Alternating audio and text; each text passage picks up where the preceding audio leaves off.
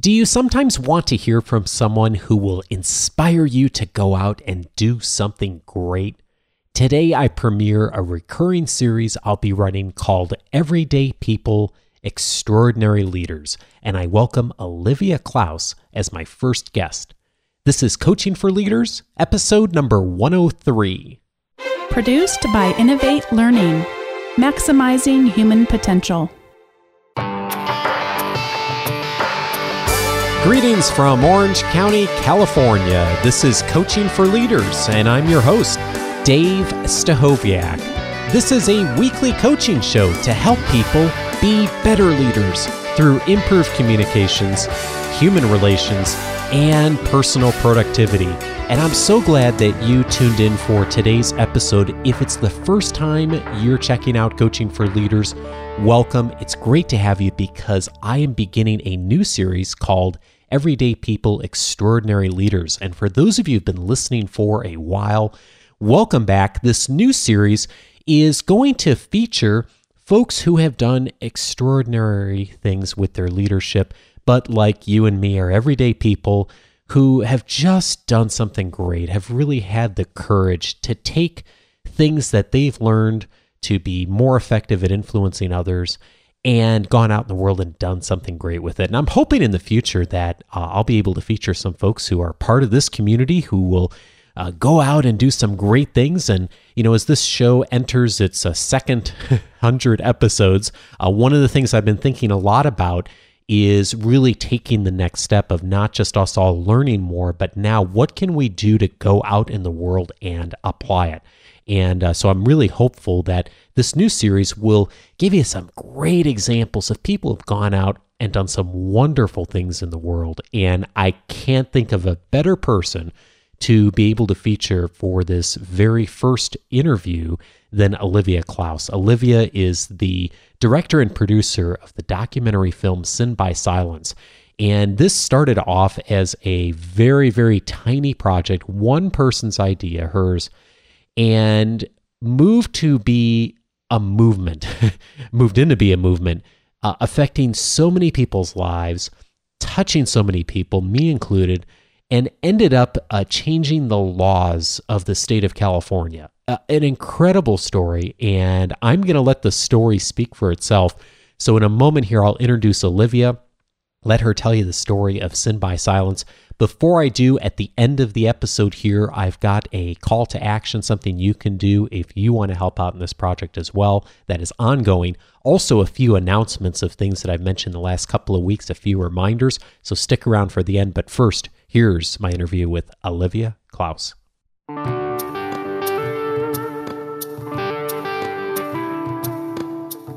Well, I'm thrilled to welcome today my guest, Olivia Klaus. Olivia is a documentary filmmaker, and her production company is Quiet Little Place.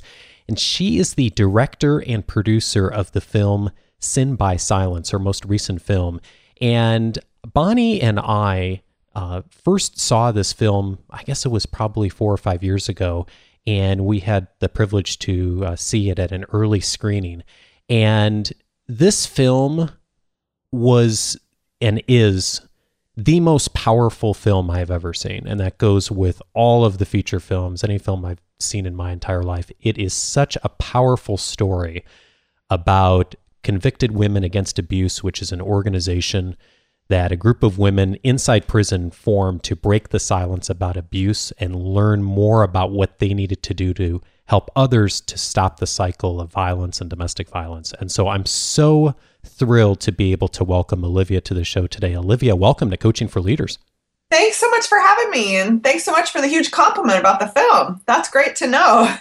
I love this film, which is, it's sort of an odd thing to say because, of course, it's such about a very difficult subject. Right, yeah. And I can't even be in the, like my emotional response when I saw this film, but Bonnie and I, both of us, I mean, we were just struck by the power of this film. And so I really am impressed with what you have created with this and the story you've told. And so before we get into some of the details, I was wondering if maybe you could just, for the benefit of our listening audience, just give a little overview of what this film is and how you gained an interest in the issue of looking at domestic violence. Yeah, Sin by Silence is the story, like you said, of the Battered Women's Support Group, Convicted Women Against Abuse. It actually is an incredible group of women who society has labeled as killers, and really they are survivors. They are women who, in a split second, had to choose to defend their lives, the lives of their children, against their abusive partners, and unfortunately have been in prison because of that act for the past 25, 30 years. And, the film really dives into really what, makes abusive relationships tick and what these women went through, because really I saw these women as the experts on the issue. I mean, 4 women die a day due to abusive relationships, and these women beat the odds. I mean, unfortunately, it was at the death of their abuser, but they came out and still have a voice to kind of teach society and teach all of us what they learned and what we can learn from their mistakes to hopefully help prevent it from happening again. And so we really dive into this group, these incredible survivors, the laws that they help change, and how things are different today for women who commit the same types of crimes. And, really just to, rewind even before that, the film, I started volunteering at the California Institution for Women, where we documented this group back in 2001, is when I started volunteering. And it was because of one of my best friends had finally opened up about the abuse she was enduring in her marriage. And I thought she had a great marriage. She had been married for almost 10 years. They had 2 beautiful children. And, you know about domestic violence, but it's always something that happens to other people. I never imagined that it would happen in my circle of friends. Yeah. And, once my best friend opened up to me, it completely opened my eyes to this other side of the world, like this other side of life that I ignored. And, once it happens, in whether it's in your own life or in someone that you love's life, like, you completely have this complete flip of your life to really understand, okay, why does she keep going back? What about the kids? How does she, why doesn't she just leave? I used to be under the impression of all those same questions where it was a black and white issue. And really, once this happened to my friend and I started on this quest to find the answers, it was actually a colleague of mine, Dr. Elizabeth Leonard, who wrote the book Convicted Survivors. She took me to prison with her. And she said, if you're going to help your friend, then you've got to come to prison and learn from the experts. And so I went to prison and started volunteering with her. And from that first day I met these women, they completely changed my life. What society has labeled as killers, and women who have been in prison for 25 plus years, they were my grandmas in that group that first night that I went there. They were my mothers. They were my sister. They were myself. I just saw so much in these women, and so much hurt and so much hope at the same time. And so really that's where it all began when I started on this quest, was really just to help a friend who finally had opened up to me about what she was enduring behind closed doors. And I should mention the movie does really a brilliant job of addressing a lot of the questions you've just posed here in the introduction. And, it's interesting. A lot of the women who are featured in this movie were incarcerated long before many of the laws changed and are the way they are today, where so many more things are considered by juries and judges in issues of domestic violence like this. So I'm curious, how did this go from you going in and volunteering to turning into a documentary? Where was the transition point? Yeah, I mean, I've worked in production my entire career, from LA to New York to different shows to different films. And, I was more on the studio side of things. And, when I started volunteering with this group, and over, a couple years, I was continuing to volunteer and building relationship with these women and, learning more about each other. And they learned more about my background and what I did for a living and what my life was like. And I remember it was one night, one of the women got up before group started and, was like, Olivia, we have a question for you. And I was like, okay, how can I help, type thing. And they said, well, we want, we know that you work in film and we want you to do a film on us. We want you to tell our stories. Amazing. And it completely took me back. I mean, I knew from when I started going to this group that they have incredible stories. They're incredible women. Like, of course, this is a great story that should be told. But that was honestly not my priority for being there. My priority was to help my friend and learn from these women stuff that I couldn't learn from books that I was reading, and it was working. My friend was opening up to me and really confiding in me. And I really attributed that to these women. And so I wasn't taking the producer role when I was going to this group and being like, oh, I'm going to, capture these stories and tell these women's stories to the world. It was actually the inmates who proposed this project to me. And, once they asked me, how could I say no? I saw how they were helping me help my friends. So how could I not tell their stories to the world and help even more women and even more families with what they're enduring? So it happened. The process of the film happened a very different way than probably a lot of people assume, knowing that my background's in film. But, I remember that night they, asked me to do the film. And of course, right there on the spot, I said no. I said yes, sorry. But in my head, I'm saying no, like, how are you going to pull this off, Olivia? You work in LA in studio work and on major films. Like, how are you going to pull off a documentary? Yeah. And these women gave me the first $1,000 donation to start the project. Oh, and wow. These women, they make 10 cents an hour at their jobs in the prison. And they gathered $1,000 and they gave it to me and said, we want you to tell our stories and we want to help you do it. And so it kind of became this partnership where I was like, wow, if they just gave me $1,000, like maybe there is a way to make this happen, where looking for more donations. And, I really felt like I couldn't let them down. And so it was really interesting how it all came to fruition. That's amazing. I didn't know that part of the story. What an incredible act for them to assemble that much money in prison. Wow. Yeah. So as you went along and the movie started to come together, what did you want to see happen because of this movie? I remember sitting in the editing room. It was a long process to get this film going. It was, really long to, get people to really buy into the film, buy into the story, buy into the stories that we were trying to tell and what we were trying to do. And really, it was in the editing room after we had shot a bunch of these stories and a lot of these interviews, and I had raised the funds, and we had come to the editing room and we're piecing it together. And I was editing with Ann Carn Cleveland, was my editor and producer, and did an amazing job. And she asked me one day, she's like, well, what do you want to do with this film? What do you want to see happen? And I said, first of all, I want to get these women out of prison. And so, we kind of, in filmmaking, you kind of take okay, what's the end result? And you work backwards from there, and you kind of like create the journey and the story, basically, even for your film and its campaign, all getting to that one major goal. And so really everything that we crafted revolved around that one focus that we wanted to see happen. Of course, we wanted to do, be successful with the film and, win festival awards and get a lot of press and, get broadcasted. And of course, there's all those things. But really, my goal was to get these women out of prison because, and of course, laws have changed and things are better if women commit these crimes. But these women have spent 25 plus years and they'd been forgotten about in the system. They had been it was such an injustice why they were still in prison. And, we just knew we had to do something, and we knew we could inspire that change through the film. So really, that's how the process works for us. We kind of made our goal and then work backwards for how are we going to get to that goal.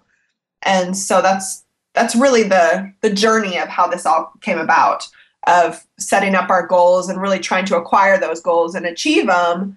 To really be like, okay, well, what's going to get me to this step and what's going to get me to that step and how am I going to connect these dots, and just kind of trying to create that web of connecting the dots.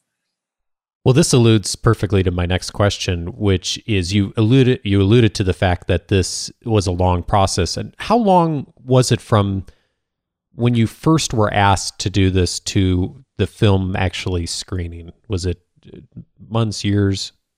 It was years, definitely. It was about 2 years of fundraising and initial filming with like pre-interviews with a lot of the women and inmates there in prison to kind of see who did we want to focus on, what were the stories we wanted to tell, what were the the court cases that we could actually get access to their court files, what were the experts that we wanted to interview, could we find one of the jurors, could we find some of the lawyers. I mean, there's a lot of process to go into. It's a lot harder with documentaries because you don't have a script.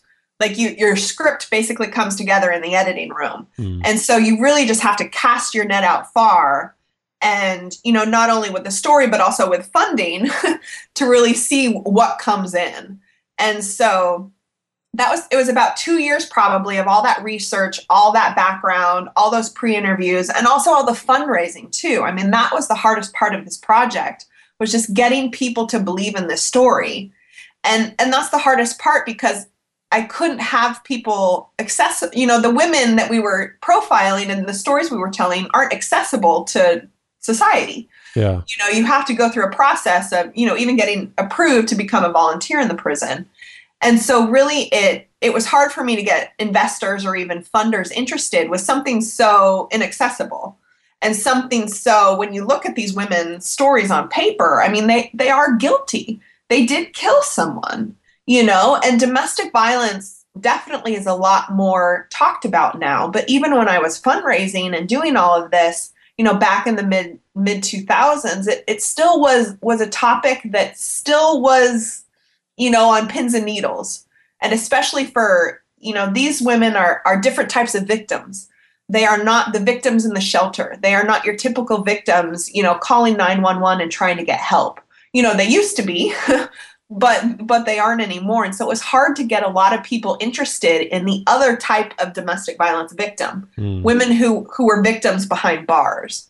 And so it was a long process of really like 2 to 3 years of research. We filmed for about 5 years, actually, filmed and edited the story. It took about 5 years because of how it was so hard to get into prison, because of the prison schedule for us to film, because once we wanted a happy ending to our story, and we had edited the film and were ready to start going for festivals. And one of the inmates that we were following in the film finally had a chance to get out and be released after 26 years in prison. So we went back and filmed more to totally rework the ending of the film to have that complete, bow on top of the film where actually one of the women is released at the end. Sorry to give the ending away, but there is hopeful. Yeah. A hopeful ending to the film. And, that process was really long and it was really hard. And you just have to kind of roll with what was happening to kind of make it complete. So it was a long process. I mean, from 2001 is when I started going to prison, and 2009, we finally debuted the film. So it was a long journey. So what I'm curious about is how did you stay productive during this project? Because you must have had situations where you just like, this will never happen along that period, or it'll never come together in all the pieces it needs to. How did you keep yourself productive, Olivia? It was tough. I mean, it really was. It was like battle after battle, mountain after mountain that I had to climb. And really it came down to the conviction of my heart. And, that's especially in the field of documentary filmmaking and in the field of advocacy, like you do something not for the money. You don't do it for the exposure. You do it because it's the right thing to do. And really that's what kept me going, and really seeing the potential in my friend. And this all started with that one phone call from my friend, and I was seeing how she was blossoming, and I was seeing how she was becoming empowered just from how I was able to better communicate with her because of what I had learned from these women. And so, seeing all these things happening, people may not have bought into my idea. They didn't want to fund it. The foundations didn't want to give me any grants, but I saw it differently. And I knew that this was something that I had to do. And so regardless if, I had to dip into my savings to pay for the film, I had to, beg, borrow, and, I didn't steal, but, the same type of thing, it became very close to all of this stuff that I gave up in my life just to make sure that I could make this happen. And that's a, kind of a blessing in disguise that I had to go through all of that to kind of come out the end knowing that this could happen. Like, I've gone through all this journey and I've gone through these mountains and these valleys for a reason. And it is to create this film that, once I had the film together, it was so much easier to get people on board. It was so much easier to, get the foundations to help fund, to get, broadcasters interested, to get the press interested, because we finally had these great women and they were accessible to people finally, but it was really hard to stay productive. And it really just came down to, I knew I was doing the right thing. Mm. One of the things I hear a lot from leaders who are doing really important work and really difficult work is that while there's many, many obstacles externally, and you've faced tons in this project, that there are also a lot of internal obstacles that leaders get in their own way a lot, even more so. Yes. I'm wondering how you got in your own way during this, and what did you do to work through that? I think I was my own worst enemy in this project. How so? I think it's something that a lot of people forget about. And I'm sure, in my field and everyone's field, no matter what type of leadership role they're taking on, is you forget about self-care.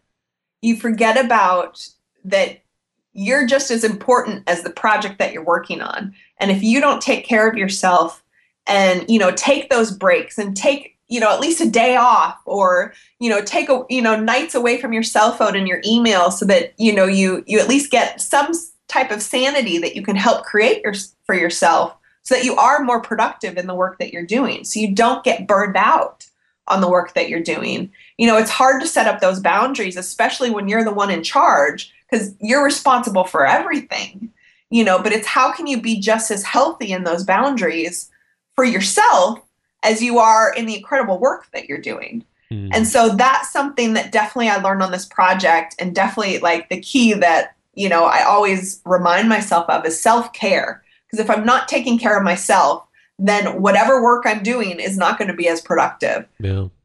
And is there anything particular that you now, even years past the movie having been completed, although the project isn't complete, which we'll talk about in a minute here, but that you still do as far as self-care that's really been helpful to you?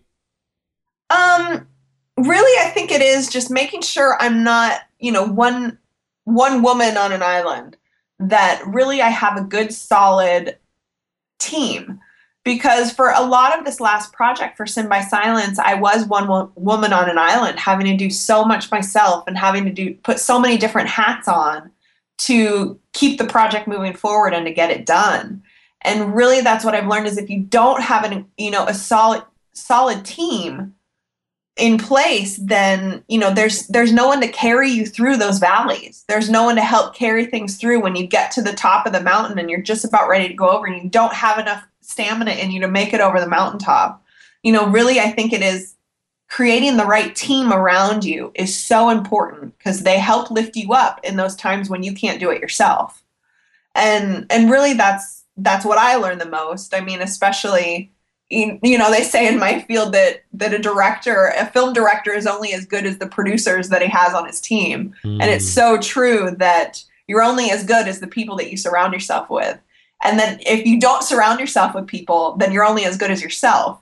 And, we know where that goes, where you get burned out and you just hit a wall, basically. So it's really, for me, the key is teamwork, to make sure that you can continue to be, have progress in the work that you're doing. Well, speaking of being surrounded by people, you certainly did run into a lot of different personality types and professions in this work. I mean, I think about some of the people you interacted with, the inmates, the folks in the prison system, legislatures, judges, attorneys. How did you find that you needed to adapt in order to relate and communicate with all these different kinds of people? Yeah, it was a big learning process. I mean, it's true that all the red tape in the prisons and correction system, I had to learn on my own, and how to get approval and how to get, all the licensing and legal work done so that I could actually film in prison. and to actually, we had kind of how to adapt for the film, getting ready for it to be released. Well, what are the organizations we're going to partner with? Who's going to help us spread the word? Are they domestic violence organizations? Are they, the prison reform type organizations? There was a lot of stuff that we had to look into because I was really venturing into, whole new territory. And it's true, like we had to adapt and have different roles and put different hats on where one person, one phone call I was talking to a senator and the next phone call I'm talking to a battered women's shelter. It was really tough to get that all done and to adapt and to have the right language for, whatever organization you're speaking with, whether it be criminal justice reform or domestic violence, the anti-violence movement. It was really tough to communicate, and really just what it came down to for me still was just that conviction of my heart, and that I was doing this not for myself. I was doing this for one of my best friends, and I was doing this for women in prison who I believe should not be there any longer. And so really it came down to where I wasn't speaking for myself. I was speaking for all of these women, and I was representing a whole movement that I was trying to get going. And that's really what helped me adapt and helped, I think just relate to all, from a senator to a domestic violence shelter, on just a personal level, where this isn't about me. This isn't about us. This is about changing the world. And so really getting people on that bandwagon was tough, but you just learn to adapt on that same common theme was, well, my goal is to try to get these women out of prison. So how can I get these people along with that goal? And especially once we had the film out and people could meet these women through watching the film, it was a lot easier, that's for sure. Yeah. What advice do you have, Olivia, for those out there who discover they've got a passion for something and they want to do something to help the world? What would you say? Where should someone start? I think that you just gotta go for it. It's not where do you start, it's why haven't you started yet? If you see an injustice in the world, or if you see something you want to change in your business, or if you see something you want to change in your organization, it's do something about it. It's about just taking that step forward and finally saying, well, you know what, I might not be all in, but I'm going to start this journey and see where it goes. And, that's what happened for me. It's like, well, I just had to make that decision. When my friend gave me that, called me on the phone, am I in it or am I out? Am I going to help her or am I going to turn a blind eye? And then it also came to that point where I was going to start volunteering in prison. I mean, I was nervous that first day I went to prison. I didn't know what I was doing, going to prison. And you see it in the movies and you see it in your head, like what prison's like and who am I going to meet? And these women murdered someone and, there's going to be some criminals in there. What am I doing? But it's like, no, this has a bigger purpose here. I'm going to help my friend. So I took that step into prison. And then once I was in prison, it's like, these women don't deserve to be here. So I'm going to take that next step and do something about it. And so really it's about just motivating, I hope the people listening just become motivated from, what happened, from what started as one phone call for me, and we can get in this now, turn into a film that has been broadcasted to millions of people, has helped change laws. I mean, really, if I hadn't taken that first step, look what wouldn't have happened, And so really it just comes down to, are you doing the right thing? And if you are, and if you believe you're doing the right thing, then go for it.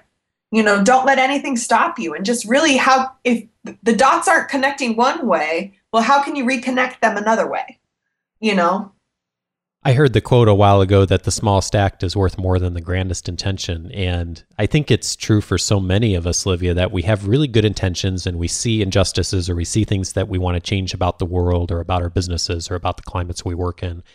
And a lot of us, and I'll put myself in this category too, we like to complain about it and we say, oh, someone should do something about that. But when you get to the point of really who's going to do something about it, that becomes a much, much smaller group of people. And the people who are willing to be the doers, to take innovative action, are people that can create some amazing things in the world.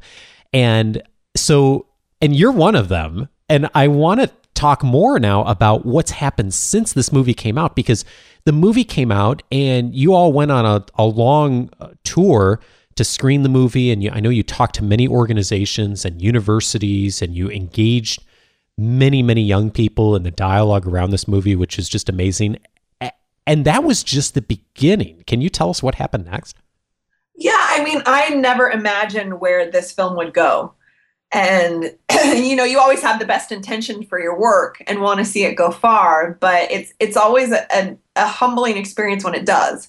I mean, Sin by Silence, Dave, you were there at one of our first screenings. I was. You were there when we were just launching and starting in festivals. And, I did, once I've said this, once I had the film, it was a lot easier to get people on board with what I was doing. And, we got funding to go on a national tour back in 2009 to take the film into communities that had the worst domestic violence statistics. And that was really my passion, was to take this film to where it was needed the most, to really open up communities' eyes to what was happening around them through these women's stories, through these worst case scenarios, to really inspire people to want to prevent this from happening again. And so I was on the road for, almost a year, between festival screenings and, community screenings. We'd stop in a town like in Indiana, and we'd make sure to hit up a university. We would make sure to hit up a fundraiser for the domestic violence shelter in that community. We would go to church. We would go to just a community-wide event. We would try to make sure and hit up every factor while we were in that city to make sure that we got the different audiences to exposed to the stories, exposed to the issues, and connected with an organization in their community that they could then help, because so many people are inspired to do something after they've seen the film. Well, I wanted to make sure that we could connect those dots for people and get them volunteering places or get them donating to their local shelter or something. I really was on this road of advocacy because my goal was to get these women out of prison. And, it kind of happened where, in 2010, we did a huge online initiative where we, created all these packages and these bundles for people to use the film in their own community, because I could only be so many places, and word was catching just wildfire. And so we created these packages online for people to download all of the resources so they could, have their own events in their own community. And it just took off even more, where people were hosting their own events across the country.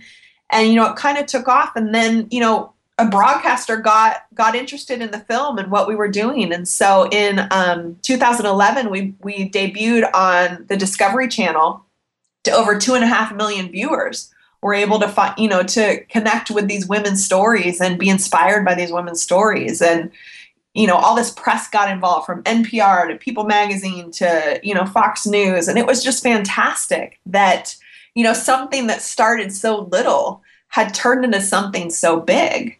And that really comes down to, if I had given up at any of those valleys that I had hit along the point, of making this project, it wouldn't have gone to where it did to inspire, millions of people across the country and across the world.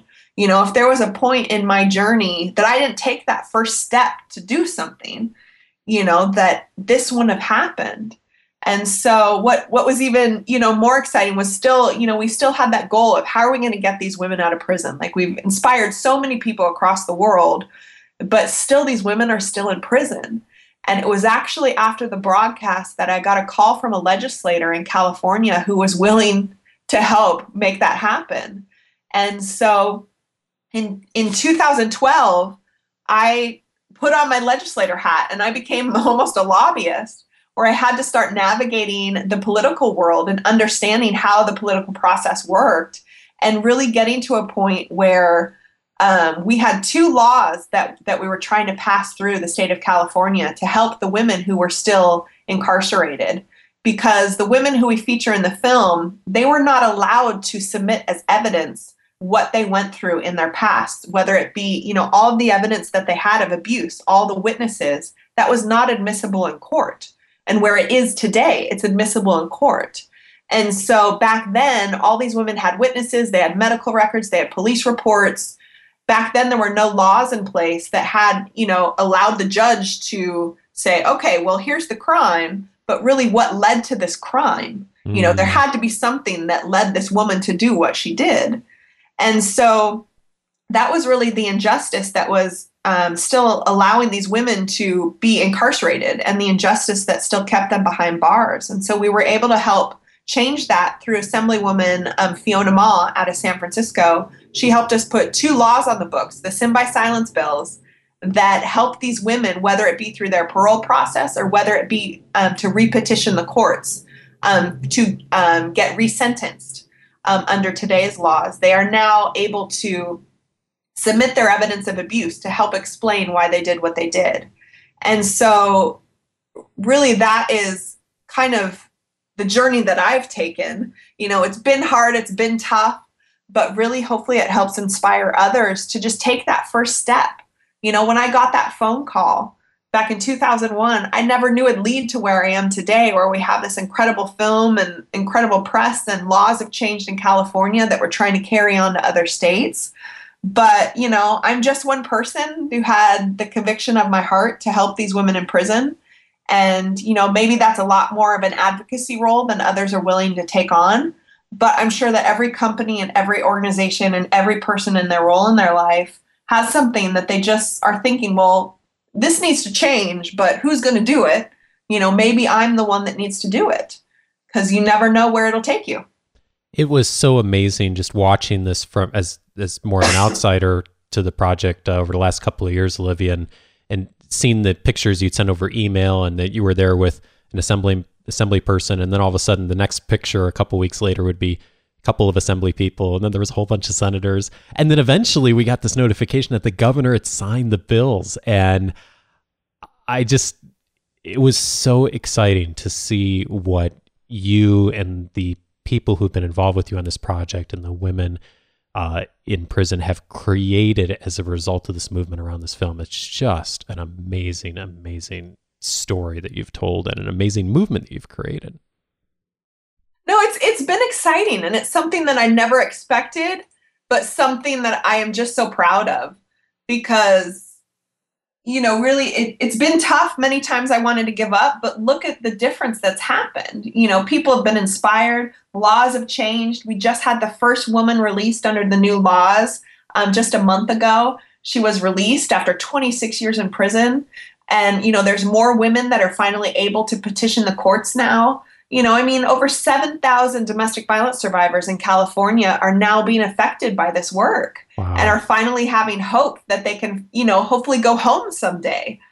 And so it's just inspiring and very overwhelming. And I'll probably never know the extent that the impact of this film and the work has done. But, I get emails every once in a while of just a woman who has, decided to volunteer for her local shelter, or has decided to finally leave her abusive husband because she saw these women's stories, and, she saw herself in these women, and she knew that it was finally time for her to get out. That's the kind of stuff that makes a difference. And that's the kind of stuff that keeps me going. It's hard to think that, me and now my small team have been able to impact all of this stuff, and all these changes and all making this difference. But if I hadn't done that, look what wouldn't have happened. Glenda Virgil, who was released just a month ago after 26 years in prison, she'd still be in prison, and it's just stuff like that keeps you going and keeps you knowing, okay, I knew this was the right thing to do when no one else would believe in me. And now finally they're seeing it definitely was the right thing to do. So I know that people listening are going to want to get their hands on seeing the movie as soon as they hear this interview. And so I'm going to embed the trailer for the movie onto the show notes. So definitely check those out on our website. But Olivia, tell us, what's the best way to get a hold of a copy of the movie, and what do you suggest? Yeah, the best way is to go to sinbysilence.com. We can also find us on Facebook. You can just search for Sin by Silence. We're also on Twitter. And, there's just so many ways we've definitely crossed over. But just sinbysilence.com, you can definitely get to know the women, see all the stuff that we have available for the different packaging and what we've done with the film and the exposure that we've got. And we just love for people to connect with us and, join the movement to hopefully it can inspire them in whatever they're doing and the work that they're doing to kind of, keep going on the road that they're going on. One of the things you've mentioned that's really struck me, Olivia, is just how much harder it is to get people to buy into a vision before it has really emerged into something. And just to back up what you've said, Bonnie had heard about your project earlier than I did. And the first time I heard about it is when we went to the screening. I think it was one of your first screenings. And at the end of watching this movie, I mean, both of us were in tears. I mean, just bawling. And so this amazing masterpiece of a movie we had just seen, and we were sitting there like, how much money do they need? Where's the checkbook? It's one of those things where like, and so as powerful as that is, I think in some ways it's easier at that point to get involved, like you said. Yes. What I think is really amazing to me is the people who were involved with you and you on the front end before anything was ever created. Because, of course, everything's created twice, once in our minds as a vision and then once in reality. Right. And blessed are you who were able to have the vision for this and to fight through the years you went through this to take your vision and turn it into reality and to lead others to something great. And I'm so inspired by you, and I hope that others are inspired by your story as well. Thanks so much. I mean, you never know when you take that step where it's going to lead you. So hopefully it can inspire people that, from a phone call to laws being changed. Like, I never imagined it, but I knew I had to do something. And so hopefully that inspires other people in whatever work they're doing to know that just take that first step. It might be scary, but it definitely can be worthwhile. Olivia Klaus is the director and producer of the film Sin by Silence. Olivia, thanks for being here. Thanks so much.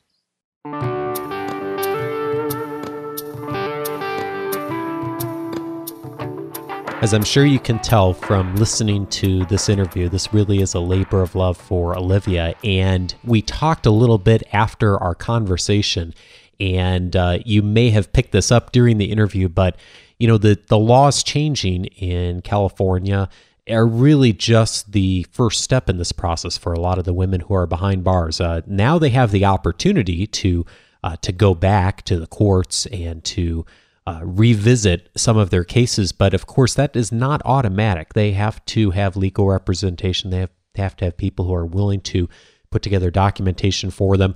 And so one way that you could potentially help in this effort or even get involved is if you are a lawyer or maybe know someone who is a lawyer and is looking to volunteer some time to do some pro bono work for some of these women. That is something that is a huge need right now because the laws have been changed, but they need that legal representation to move forward. So if that is something that you are interested in or you know someone who is, feel free to reach out to me, feedback@coachingforleaders.com. I will get you in touch with Olivia, or of course you heard the web address for Sin by Silence, sinbysilence.com. That's a great way to get in touch with her directly.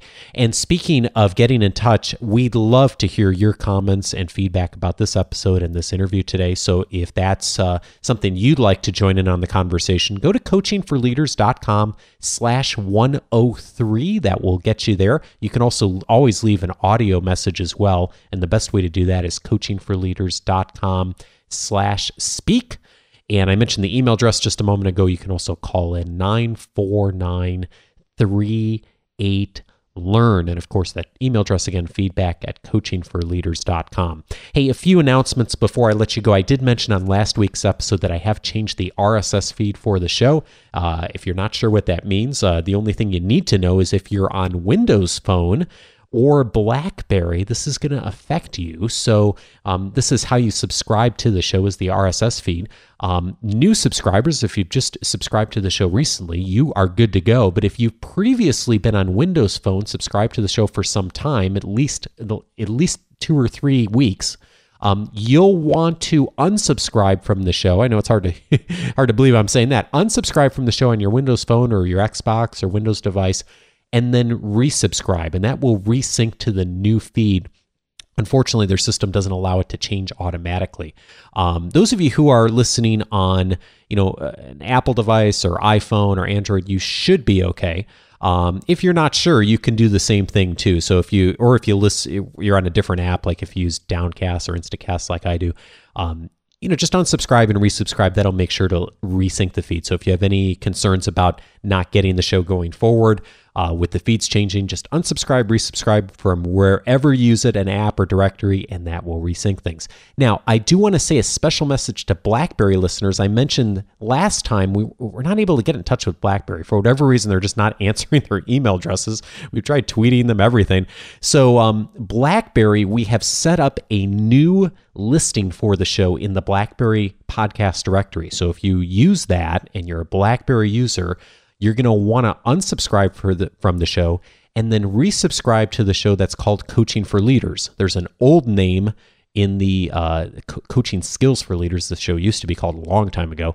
That's in the directory now. You want to subscribe to Coaching for Leaders and make sure to do that soon, because for BlackBerry listeners, the old feed is going to go away in a couple weeks. We do have to delete that one because unfortunately new subscribers will find both and they won't know which one to subscribe to. So we are going to delete the old one. So if you're a BlackBerry listener, make sure to unsubscribe and then find Coaching for Leaders in the directory. And if you do that, you'll be good to go. If you have any problems with that at all, send me an email, feedback@coachingforleaders.com. And finally, just a reminder that the LinkedIn Citrus Challenge is still on from episode 101. Hey, thanks to everyone for your messages on LinkedIn. I am swamped on email at the moment, so I apologize if I haven't gotten back to you already. I will in the coming days. I actually got a crazy busy week coming up, so if it takes me a little longer to respond this week than normal, please bear with me, and I will get back to you on email or on LinkedIn.